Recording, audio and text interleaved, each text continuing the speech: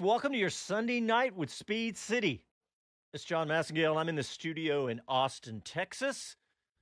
I've got Mr. Bob Varsha joining us. He's trying to work out a little technical glitch. He's working on that as we speak. But we got lots of good stuff to talk about tonight. We have some really cool guests. I got to catch up with the Daytona GTP pole sitter, Tom Blomqvist, right afterwards, actually, right after he won that pole at that crazy, last second lap. And he's going to, we got an interview with him. We're going to play here in a few minutes. We got lots of Formula One discussion we're going to talk about tonight.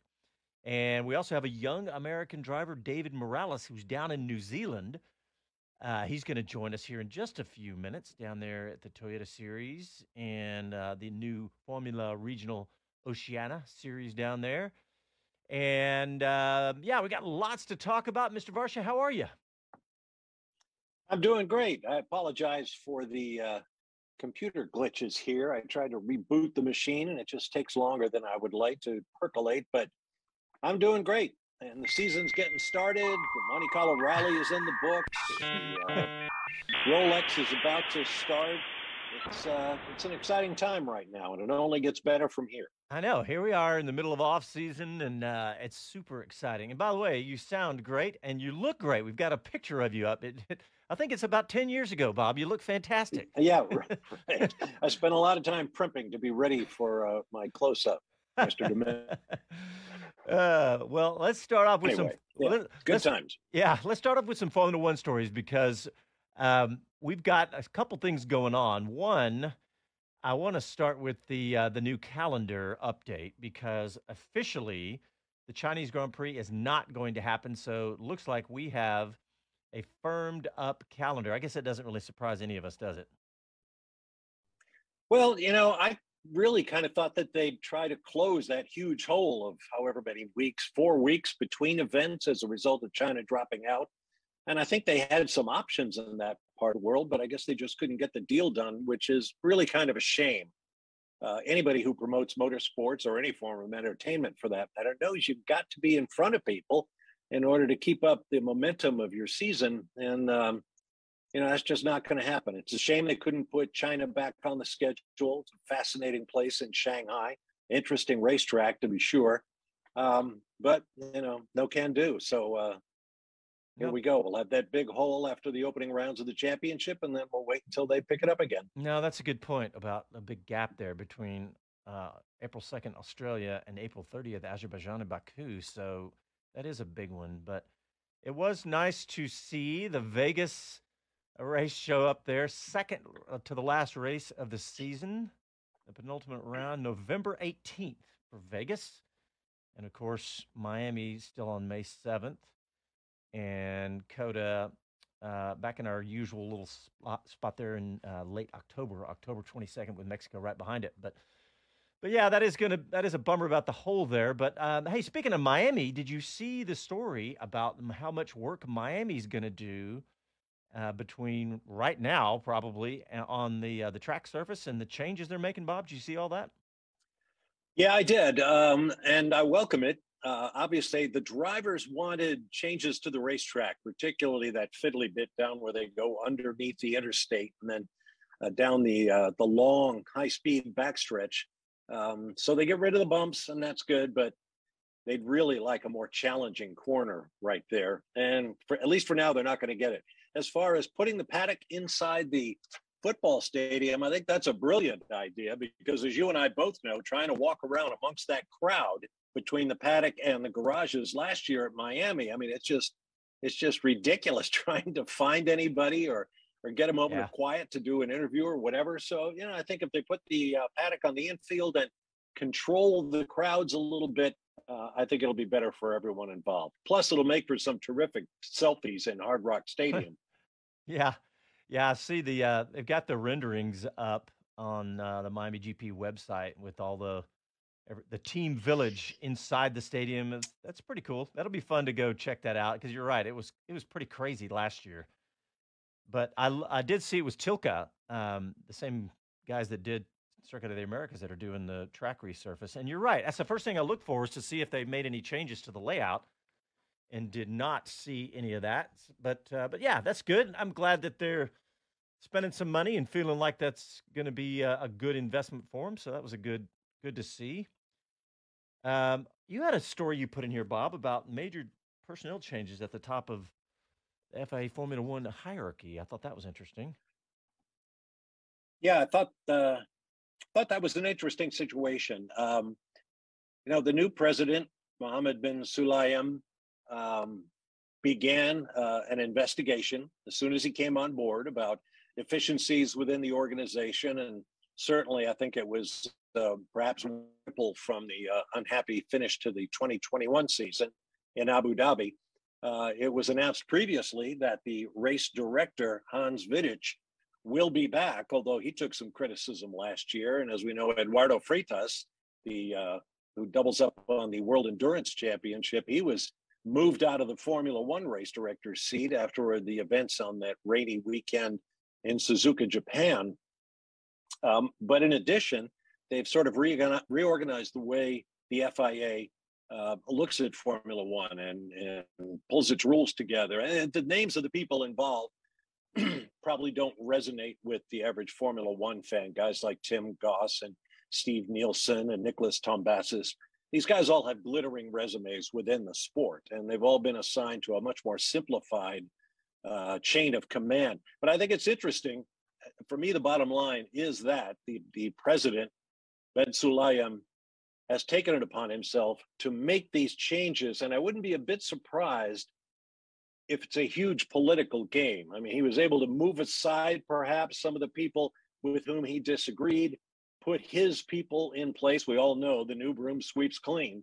And there may be a touch of that here. So I'm going to be watching closely to see if we see some stories involving rules and operations and finance and all of that sort of thing down the road, now that the president of the FIA has his people in place to start the season. Yeah, that's a good point. Everybody brings in their team, right? So that right. that will be interesting to watch. I just talked. By the way, Jonathan Green's not with us because he's down in New Zealand at that Toyota Formula Oceana Series, and he and I were talking very briefly when we had a really bad connection. But he was asking, "Hey, is anything new on Andretti?" And I said, "Not really. It's been a pretty quiet week." But I do have one little thought about Andretti. And also, I'm actually going to save it for later in the show because it has to do with the new Corvette E-Ray that was announced this week. And man, that's been really cool to watch the new C8 progression. You know, normally we have to wait so long for all these iterations between the cars, but clearly when they designed the Corvette C8, they designed it with the ability to add hybrid and all the other things that they're adding, the Z06, all those in mind. So it's really cool. So I'll tie that in. Yeah, isn't that a piece of work? Yeah. It's really, I'm going to get into I'm going to geek out on it. Hey, look, we're talking sports cars tonight anyway with Daytona.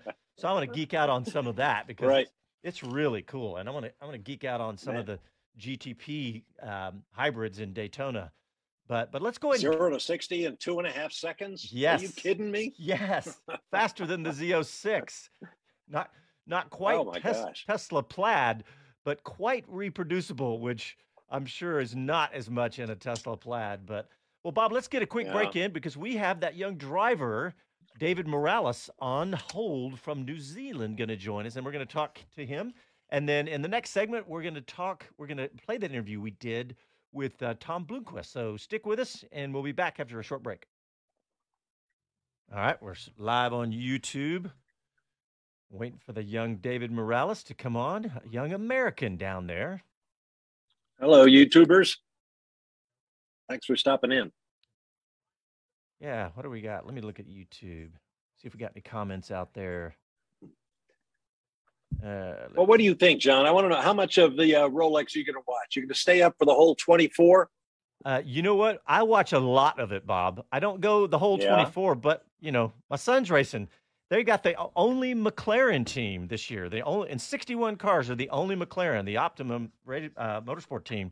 So my son's a mechanic. Yep. So yes, I will be watching. They qualified 6th today in the GTD, And so, yes, Joe of Oyster Bay says, "Hey, Bob." I thought it was really interesting that and excuse me if I'm stepping on you, John, because sometimes I can't be sure whether you're still there or not with this computer problem I'm having. But they mixed up all of the GT cars, the pros with the big factory support, as well as the regular GTD.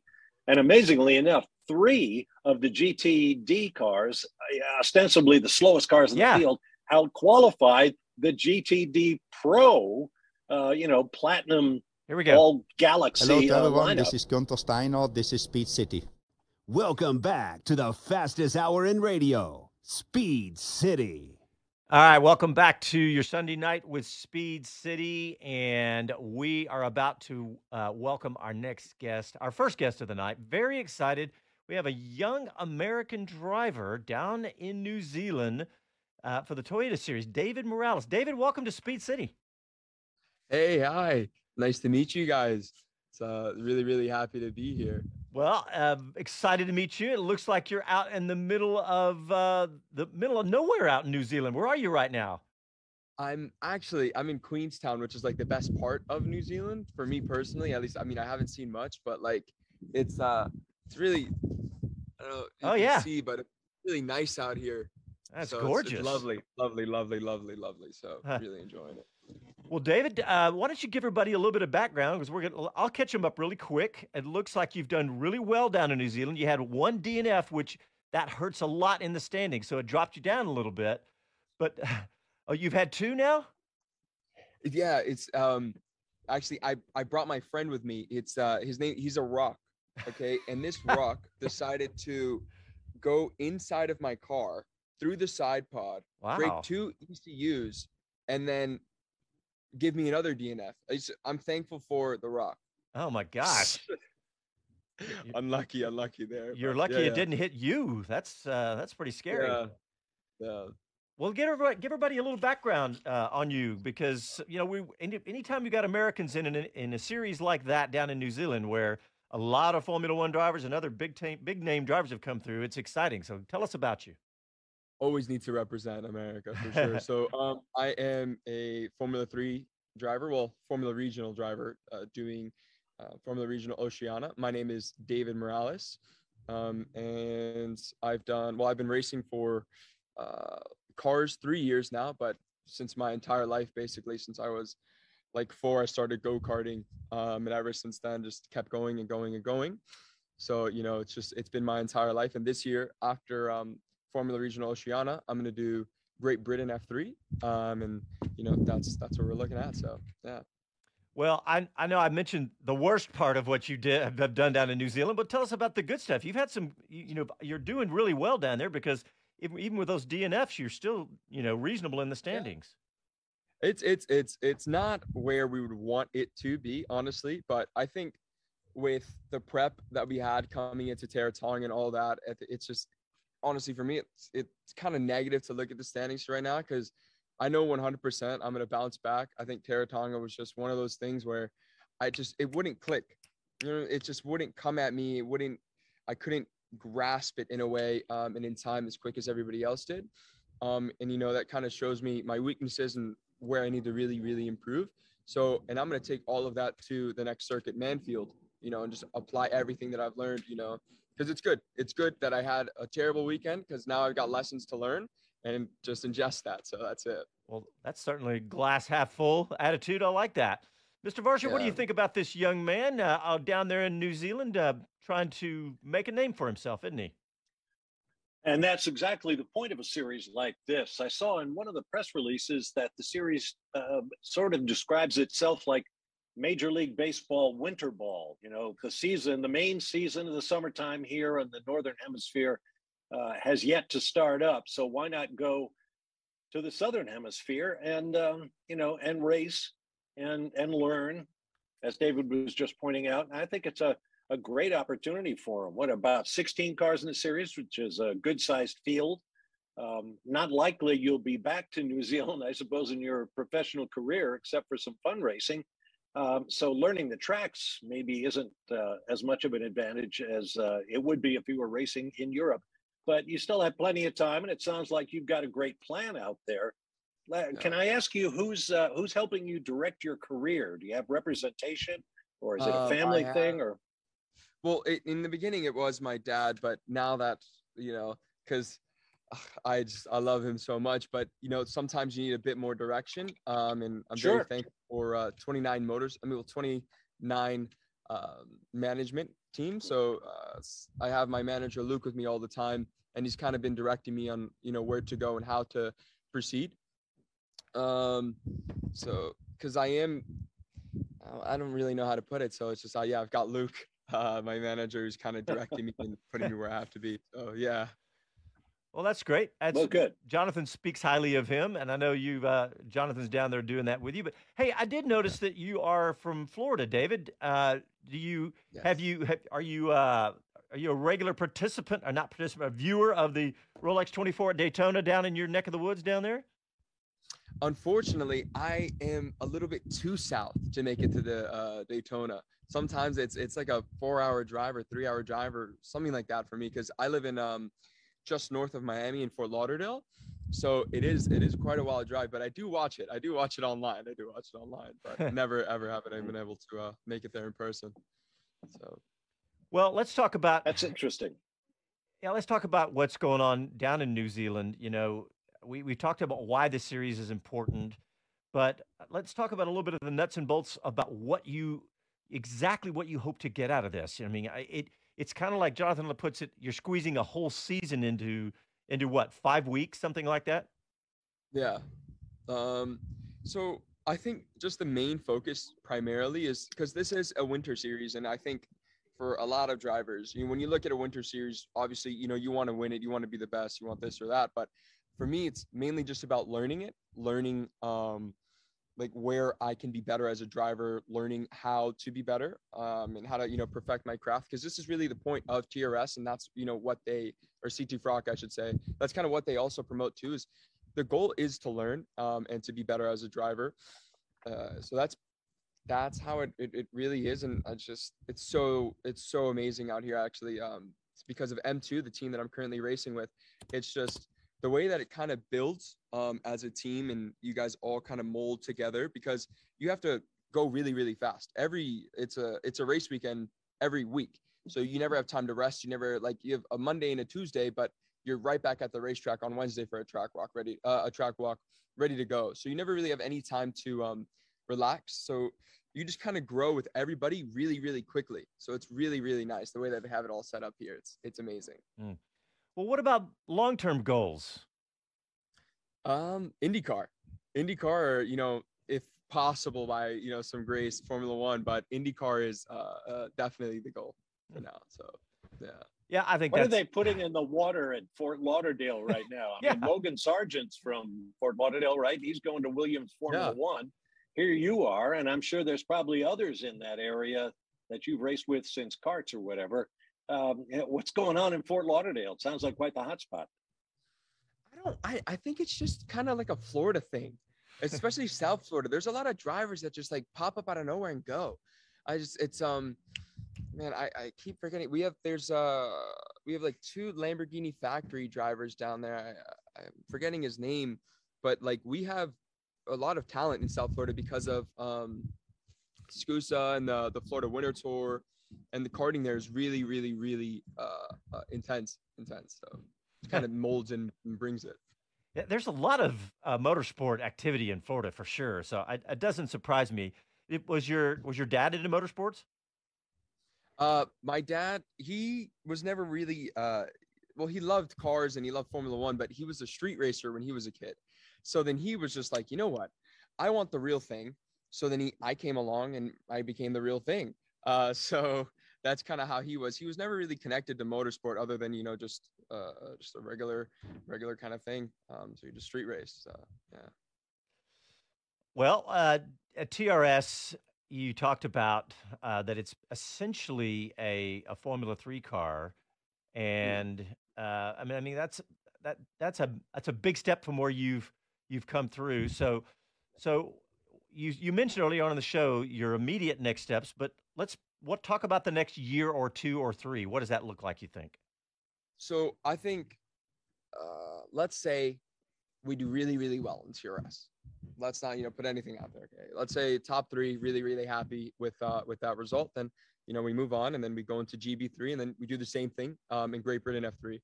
Then I think that would, I have 2 roads that I'd either go down, hopefully if possible, FIA, F3, just to, pursue my Formula career a little bit more in Europe. But if not, then definitely go back to America and do Indy Pro. Indy Pro. So yep. That's for next year, basically. Mm-hmm. And, you guys can get super license points down there, of course. That always is going to look good on a resume. 18 points. So I think it's 18. Yeah. 18. So that's really, really good. Yeah. Well, what about all the folks around you? Are you guys getting to know each other? You make some friends down there as well? Yeah. Actually, I'm great friends with Charlie Verts. He's the best. He's so it's one of the other drivers that I'm racing with right now. But apart from racing, just to take that out, he's like a mountain goat. Me and him actually went on a hike today, and it is ridiculous the amount of endurance this guy has. I swear. But that's just about Charlie. Really, he's a really good friend of mine in the series, and a co-driver also. And then in M2, I have my engineer, and I got really, really close with my engineer because the way that they kind of want you to be, at least our team manager, he really wants everybody, everybody's engineer and your mechanics to all be kind of really, really close together. And so I've had a night out with my mechanics, just with them and my engineers, really, really, really just all connecting. And it's just it's amazing. It's really it's really good. So David, I'm looking at the standings on the website. It says you're currently in second. Is that not been updated yet? No, it's not been updated. We are sadly. I thought that did have. Yeah. So, well, hey, David, it sounds like you've got a real future plan for yourself, but suppose out of left field, somebody, maybe a Toyota connection, maybe somebody elsewhere in the Oceania or Asian series say, hey, we got a seat for you, funded.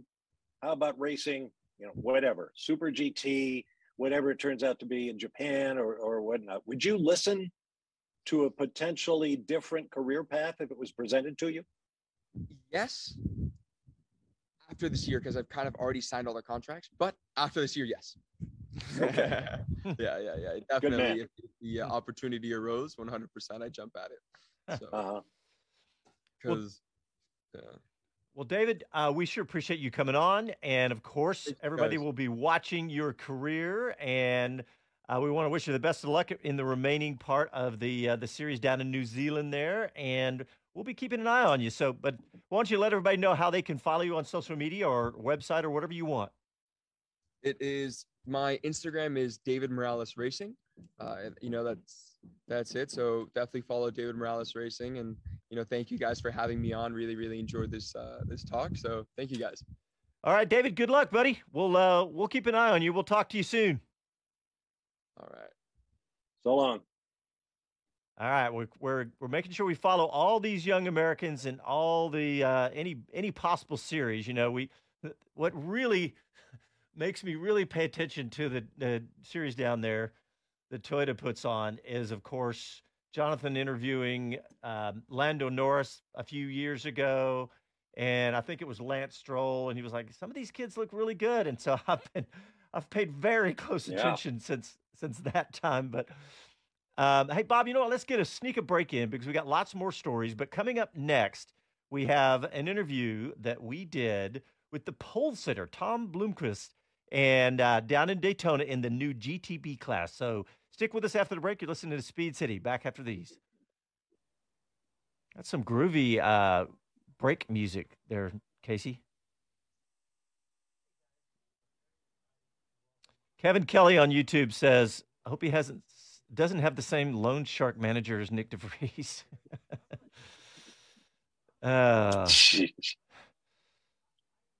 Bob, I don't know if you heard me a while ago, but Joe of Oyster Bay on YouTube says, hey, Bob.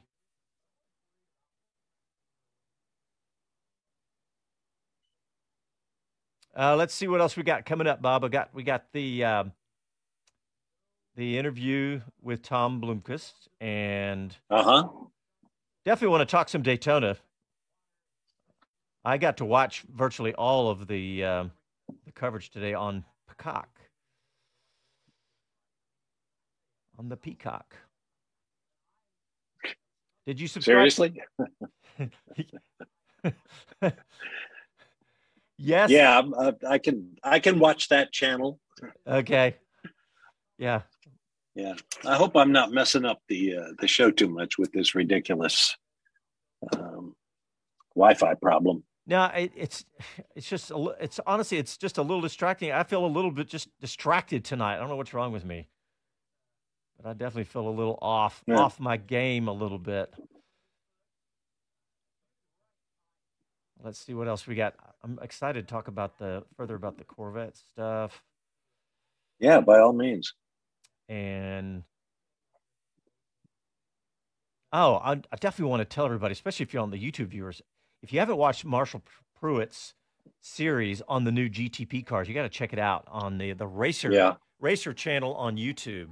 He's done a little segment on each one of the GTP cars, all the way from Acura, Cadillac, Porsche, and BMW, and it's really fascinating about how they all use a different drivetrain. I mean, we touched on that last week, but here we go, coming back.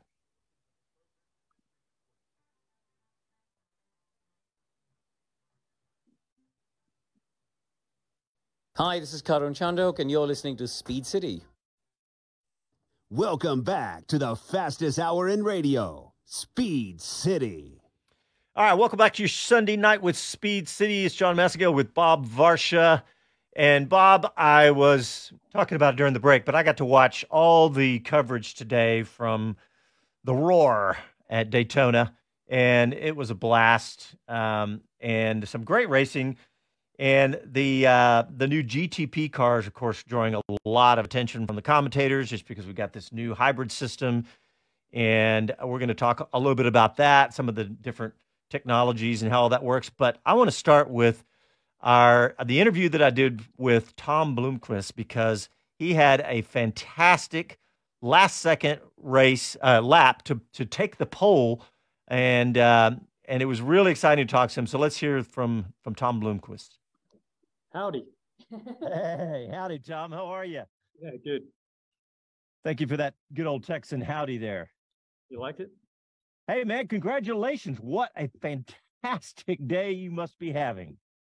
Yeah, definitely feeling good right now. Yeah, what a fantastic way to kick off this new, GTP era. And, I can't really, I wouldn't be sitting here if it wasn't for the fantastic job that, Acura, HPD, and Orica have done in building this car, and then, handing it over to, MSR and, also WTR, because this was a team effort.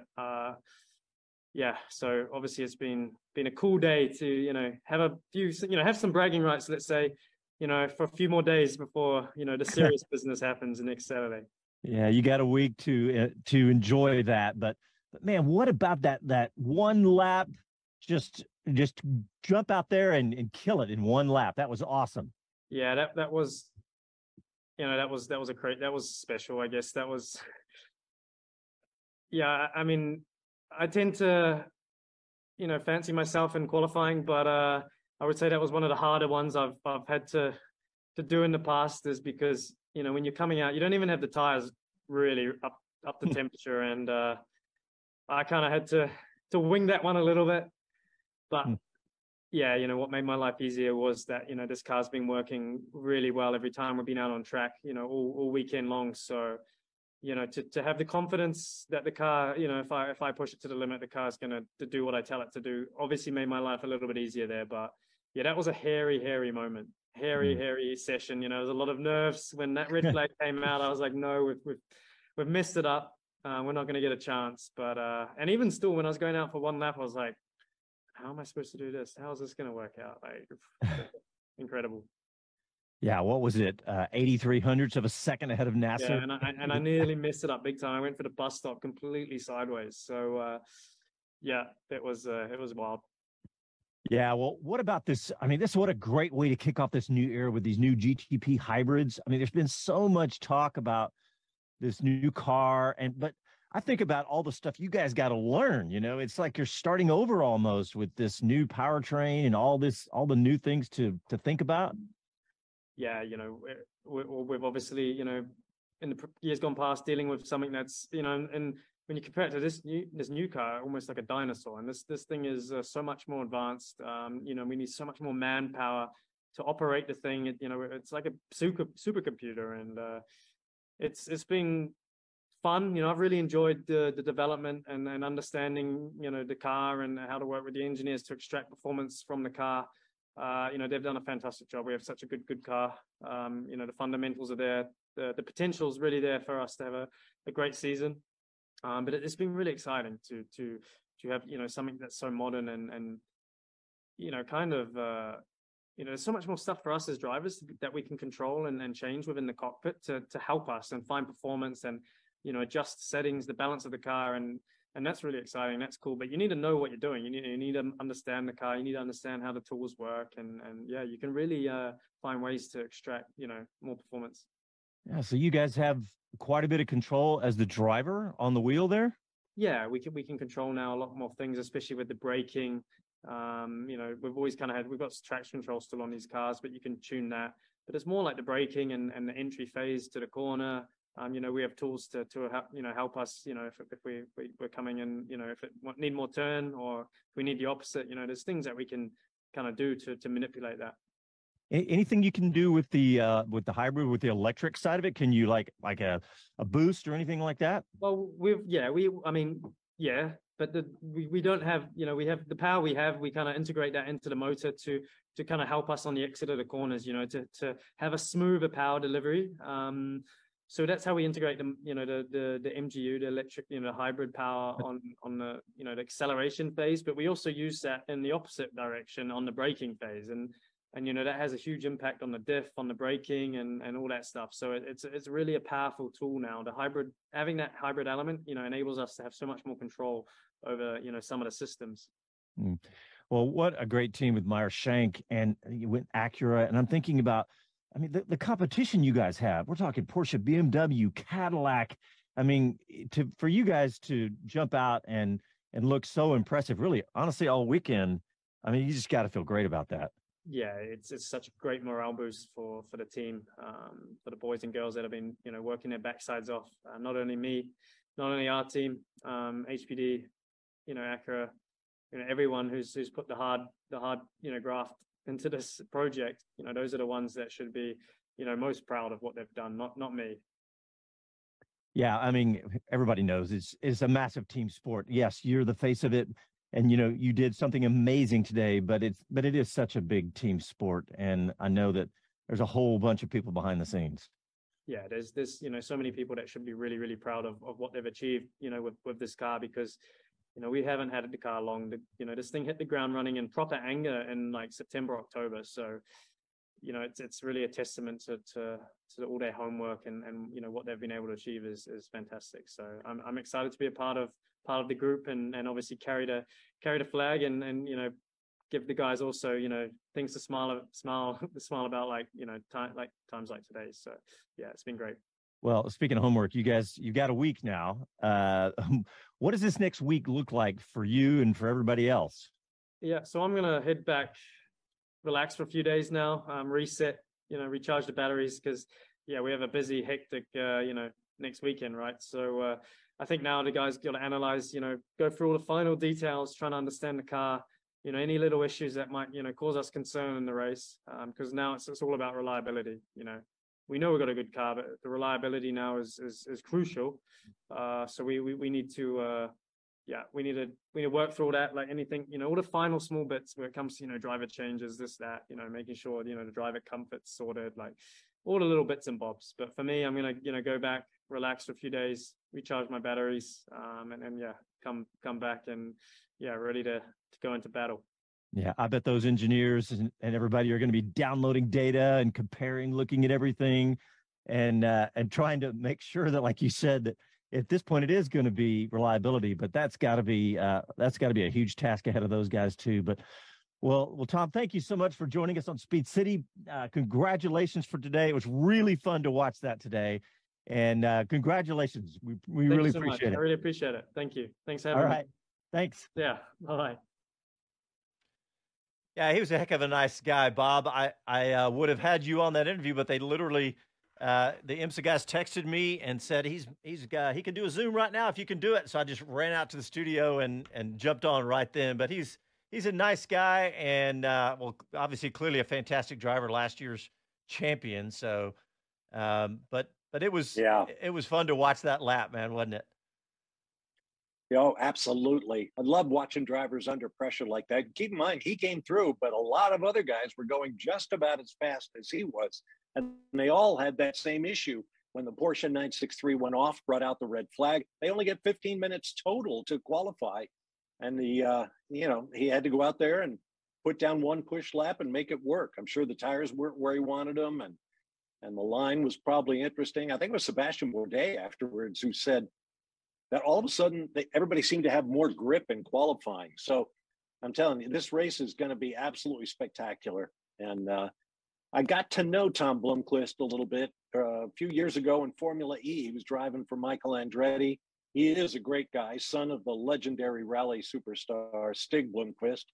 And listening to him talk about all the drivers and all that they have to do. I mean, he sounded energized by the fact that I've got this great tool that I can play with. And your questions were spot on. I mean, he is really engaged in this thing.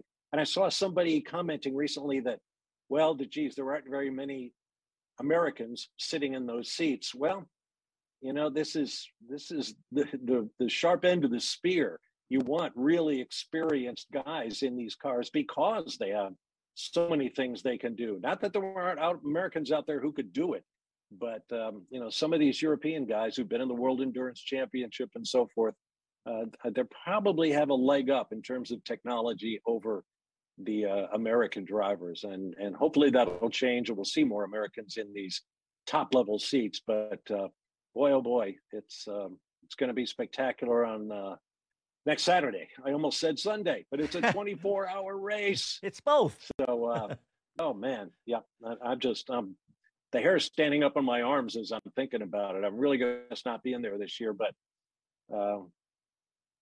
go get them, boys. I'm the same way, Bob. I'm excited. I like to get as many screens as I possibly can. I usually have a phone and a laptop. Phone checking social, laptop doing multiple different camera angles, and then the big screen going. The hard part is taking over the entire living room from the wife, but I am definitely looking forward to it as well.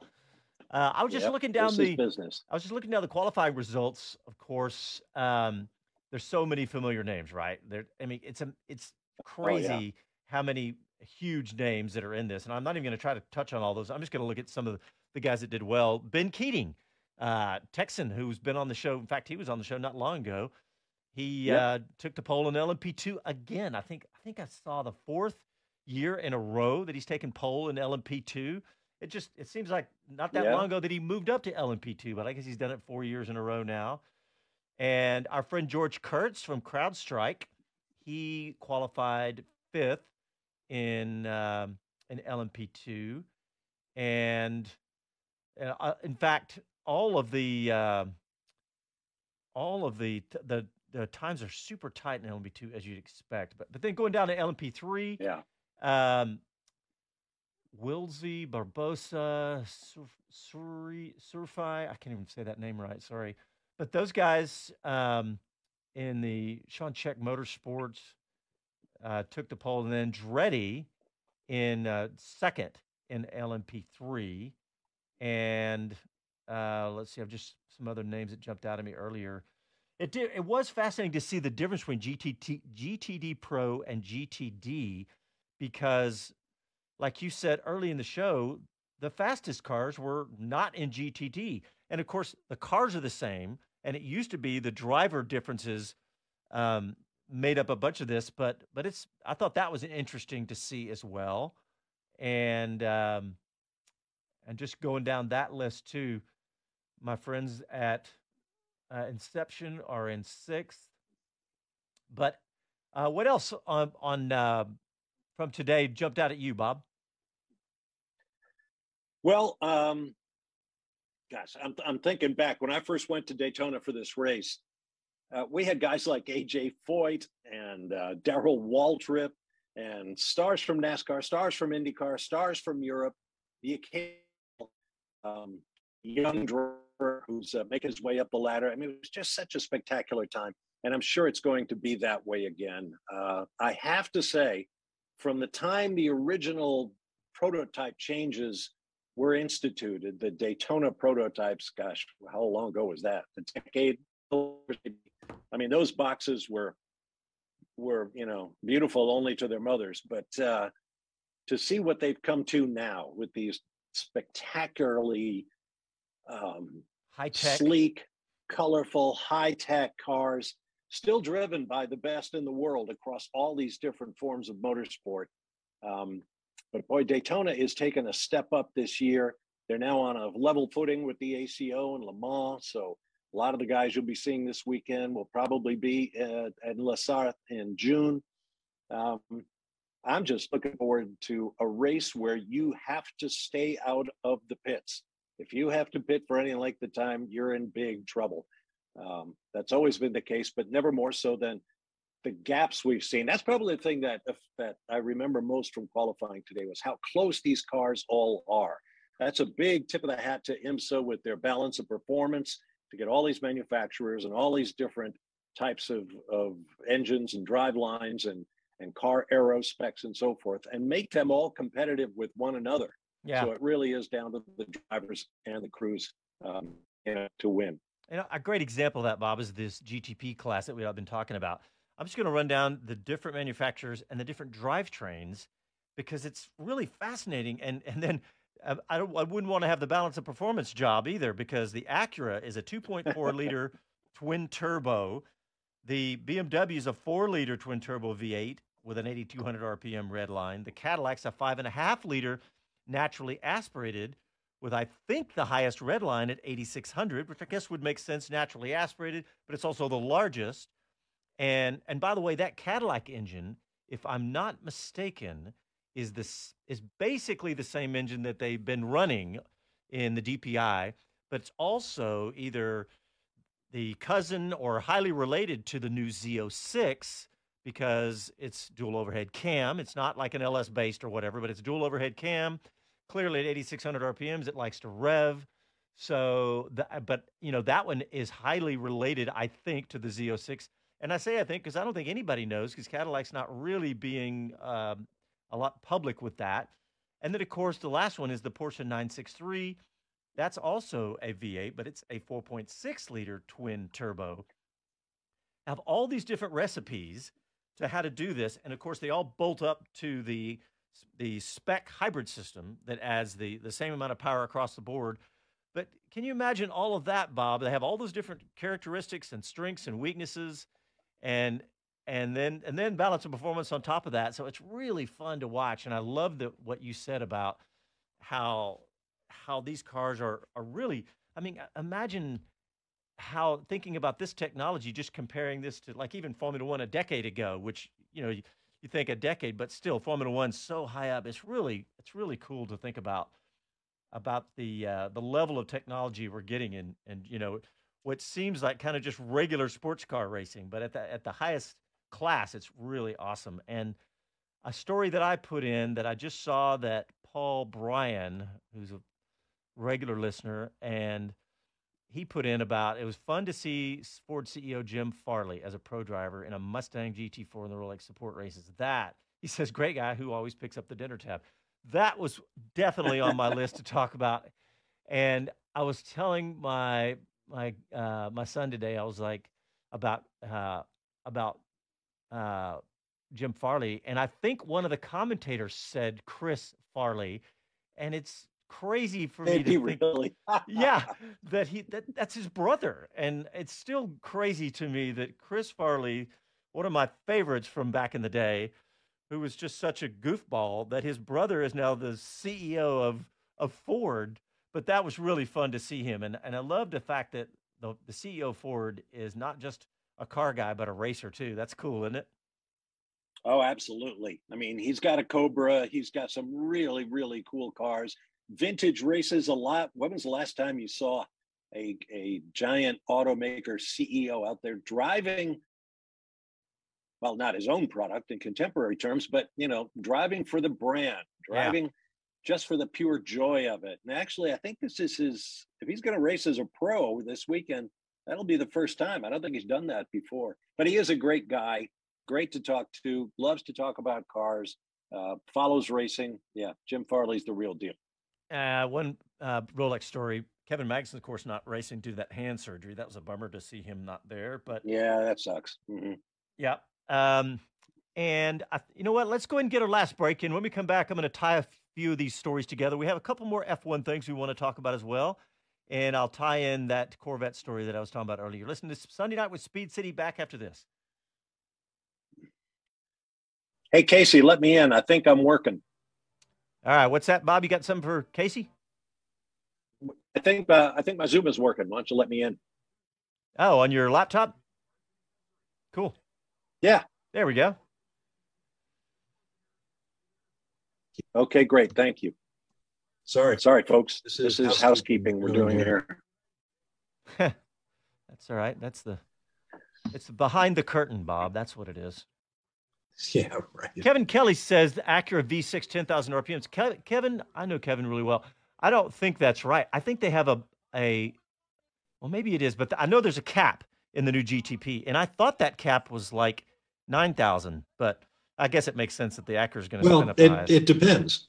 That's revs are one of the matrices that they use in the BOP process. They use weight, they use revs, and gosh, what else? The size of the fuel tank, and so on, to equalize performance in terms of the ultimate lap time. So some guys will rev higher than others. You've got normally aspirated cars. You've got turbocharged cars. Hi, this is Max Verstappen, and you're listening to Speed City. Welcome back to the fastest hour in radio, Speed City. Max Verstappen and bringing us back from break, and the rumors, the little stories about his early retirement, like I don't think immediate, but not having this crazy long career that he could have because he started so young, are still percolating out there. We talked about it last week. There's nothing new. It's just I saw a few more people talking about it. That's really fascinating. But hey, when we went to break, I said I wanted to talk about the new Corvette E-Ray, the hybrid, because I was going to tie it into Andretti. And okay, this may be a bit of a stretch, but when I heard this, when I was thinking about all the technology that's gone into it, it made me think about the whole Andretti Formula One thing with GM and Cadillac, and how at the beginning, GM and Cadillac are not going to come in and make their own power unit. They're going to use somebody else's. And, we talked about that last week, possibly Honda or Renault. But it made me think about the deal that GM signed with Honda about electric cars and how Formula One's going more electric. But it just made me think about the chops, the engineering chops that GM does bring to the table. I mean, look, it's a massive company and with massive resources and tons of money. And so this new E-Ray with it's a really fascinating layout in this Corvette, because it's got the base engine out of the base C8, which makes 495 horsepower, plus another 160 horsepower from an electric motor in the front end of this car, giving it all-wheel drive. And I was reading about that they're not really tied together in maybe a traditional all-wheel drive sense, but the fact that they made all this technology work seamlessly, and this car is going to be out next year, if I'm not mistaken. And I was just blown away. I was like, what an amazing car. Like you said early in the show, Bob, 0 to 60, 2.5 seconds. And first all-wheel drive Corvette ever, of course. First hybrid Corvette ever, of course. I like the fact that it has, and all this is, I'm just reading this out, I'm not reading it, I'm doing this out of memory because I was fascinated by it, but I think it'll go up to like 45 miles an hour for a very short period. But one of the most fascinating pieces of technology that on electricity, you mean? Yeah, sorry. Yeah. Just on electricity. But one of the most fascinating parts was how they said how quickly this car will recharge. They said that the regen, that they don't expect uh, any issues with running low on the battery, because they said it can, with just normal driving, can fill up the battery. One, because it's small, but it dumps so much regen power back into the battery. And I think that's one of the big leaps in EV technology right now, is the fact that they're making these cars so quick to recharge via regen and recharge via the chargers, because they're saying that this new Corvette doesn't even, it's not a plug-in hybrid at all. They said it's not an issue. They're just going to use the engine to charge it, and then the regen engine to top it off if you need to. So all that technology makes me, proud that it's an American company doing this. I mean, think about that car. I mean, the hybrid, the only hybrid that's even close to that really are some of the supercars like the LaFerrari and the Porsche 918 that are years old now. And of course the Acura, which is a current production car. It's not as quick, but I mean, really an amazing car starting just over $100,000. And, I just think it's an amazing vehicle. I was super excited to read all about that one. Yeah, it's fun to follow all the manufacturers, because GM's not the only one that is attacking the problems that EVs have in terms of battery life and battery capability and charging and all that kind of thing. I see that Mazda is resurrecting their rotary engine, using a single rotor engine that does not drive any of the wheels. It just keeps the battery charged. And I think that's a fascinating new front on the whole EV war in terms of technology. Well, if you think about it, Bob, a lot of the EVs have been doing something similar. They call them range extenders, right? Where it doesn't actually drive, it doesn't go into the drivetrain. It just charges the battery. I think the little BMW, that little smart car looking BMW thing has a similar range extender. But I was totally excited. I forgot about that. I owned several RX-7s. I say several. I owned a coupe and a convertible. Nobody's counting. Back in the day, a coupe and a convertible back in the day. And I loved that car with that super crazy high RPM. And it was really sad to think that it was going away. Look, there were so many problems with the rotary engines. They didn't, they were bad on emissions, bad on fuel economy. But if you put it in this, think about this kind of engine, what it's doing. It can sit there and get to its optimum RPM and stay there, because all it's doing is charging the battery. And it's kind of a cheating way to get the rotary engine back into production cars, but I'll take it. I was very excited to see that. But Bob, we only got a couple minutes left, but you had a couple of stories in here about one of them was about the Dakar Rally. Christian Loeb. Yeah, I mean, it just finished last week. Spectacular as always, although not as spectacular as it once was. Back in my Motor Week Illustrated days, the Dakar Rally started in Paris with a spectacular show of fireworks and whatnot, and the field would drive to Gibraltar and then be ferried across to North Africa and then race all over North Africa until that became just too dangerous. So they took it to South America for a while, and now it's in Saudi Arabia, but it is still spectacular. And this year was no exception. More Americans involved, running motorcycles, cars, trucks, these massive support trucks that actually run in the race. Nasser El-Attiyah, who I know from my Extreme work on Fox, won for the 5th time. But behind him, Sebastian Loeb, the 9-time World Rally champion and 4-time winner, I think, of the Dakar Rally, got delayed by an hour or more early in the race. So he had no hope of winning it. So he just went like stink and won a record 7 of the 13 stages, including 6 in a row. So it was just spectacular, as always. And that's now in the books. The Rally Monte Carlo, as I mentioned, is now in the books. Congratulations to Sebastian Ogier for Toyota, the entire Toyota team.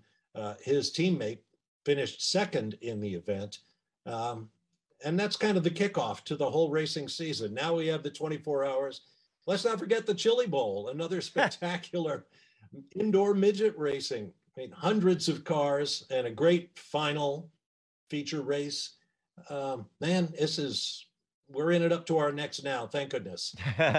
Well, it is fun. I'm really fired up for the Rolex next week. We didn't get to talk about the possible Saudi Arabia public fund where they were bidding on Formula One. And we didn't get to, but we'll talk about that next week. But we're out of time, everybody. Thanks for tuning in. Thanks to our guests, and we'll talk to you next Sunday night. Ciao, y'all.